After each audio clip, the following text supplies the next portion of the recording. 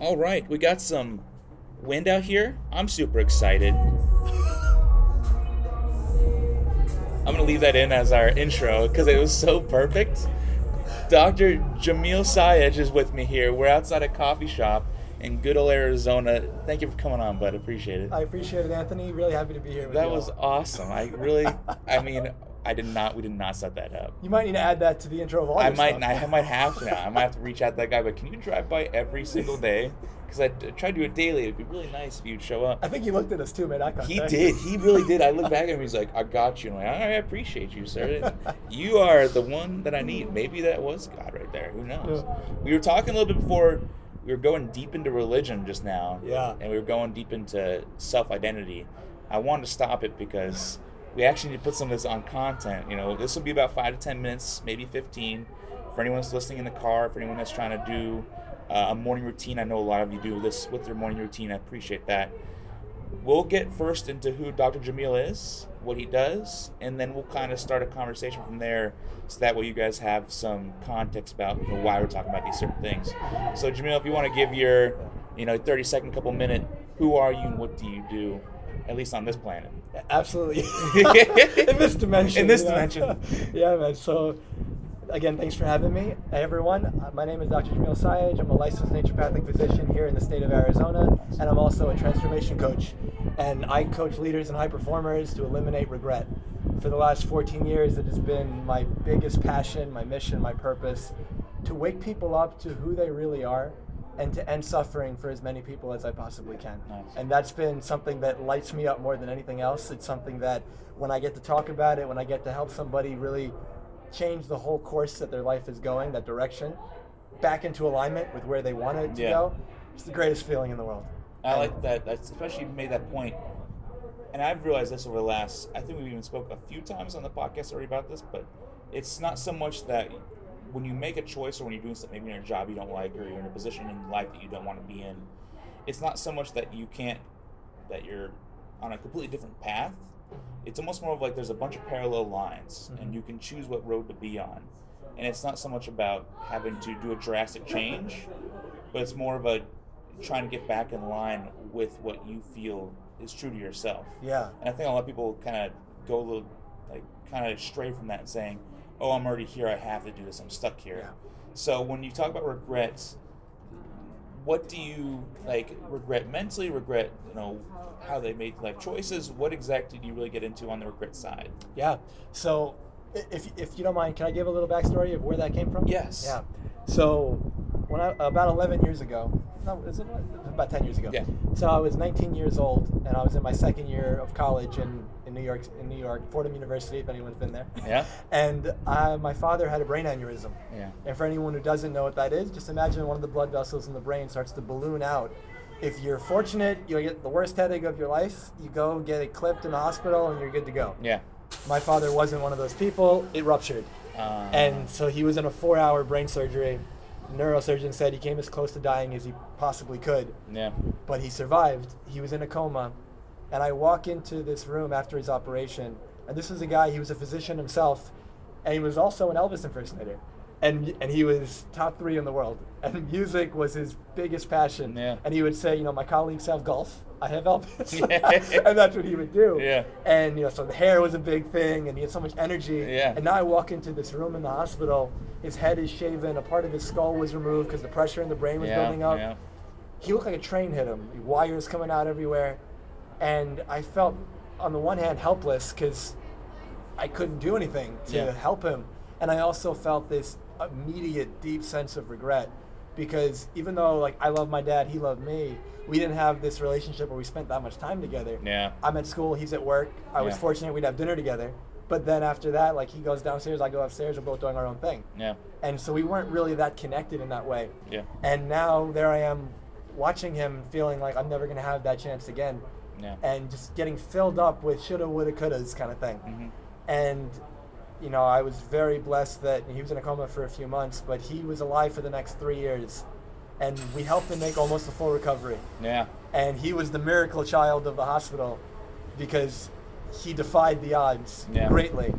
And the thing was, I learned so much about life and about myself over those 3 years, where for the first year and a half, every night I went to bed wondering, was that the last time I'm going to see my dad? Yeah. And every morning I woke up wondering if that was all a dream.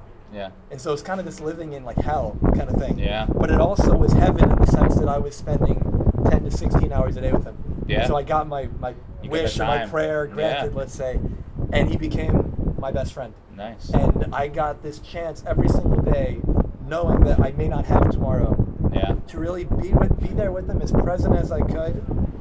And when he passed away 3 years later, his wake had over 7,000 people out there over the course of a 5-hour period.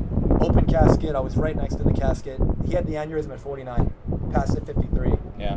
And almost everyone who shook my hand told me, your dad saved my life. It's crazy. And I got to see people from different cultures, religions, praying over the casket. And I saw the impact this man had, and I saw that I had been playing small my whole life, and that I was shy, and that I had so much more to give that I wasn't doing. Yeah. And I made a commitment on that day, never again, no more.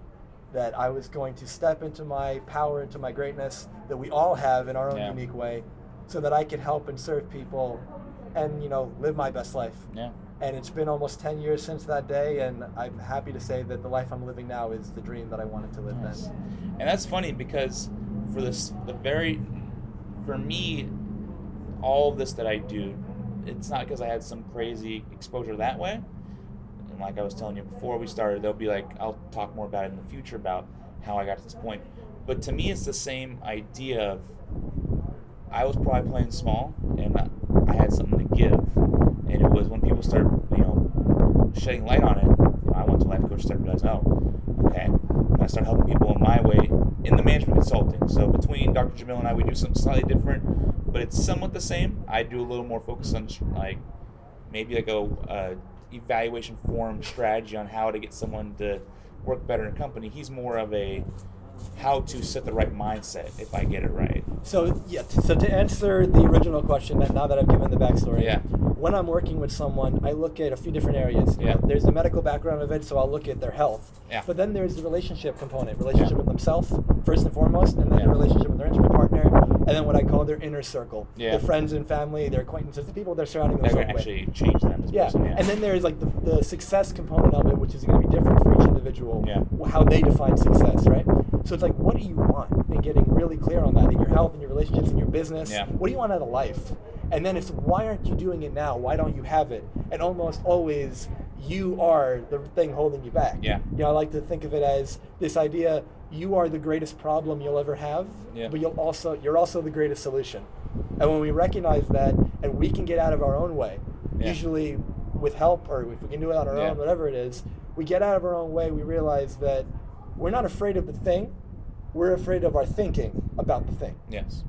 I think we've all experienced at some point in our life, we do the thing that we're afraid to do, and it was nowhere near as bad as we thought it was going to be. And so just helping people I want someone to get to a point where, regardless of when their life ends, at the end of their life, they look back and they say, if I could do it all over again, I wouldn't change a thing. Let's go a little deeper on a part there that I love that you said, and something that a lot of people have a problem with, where they think people are watching them make mistakes. Give me your throw on that. So everyone, for the most part, in general, cares a lot about what other people think. And there's this idea that we think that everyone is paying attention to us, thinking about us, watching us, not realizing that there's almost 8 billion people on the planet, and everyone, it's been said, everyone's favorite subject is themselves. Right? So this idea that while you're sitting there worried about what other people are thinking, that they care that you didn't shave today, that you're dressed in a certain way, that what if you say something and you mess up and you look dumb, they're wondering the same thing about themselves. And they're afraid that you're going to judge them.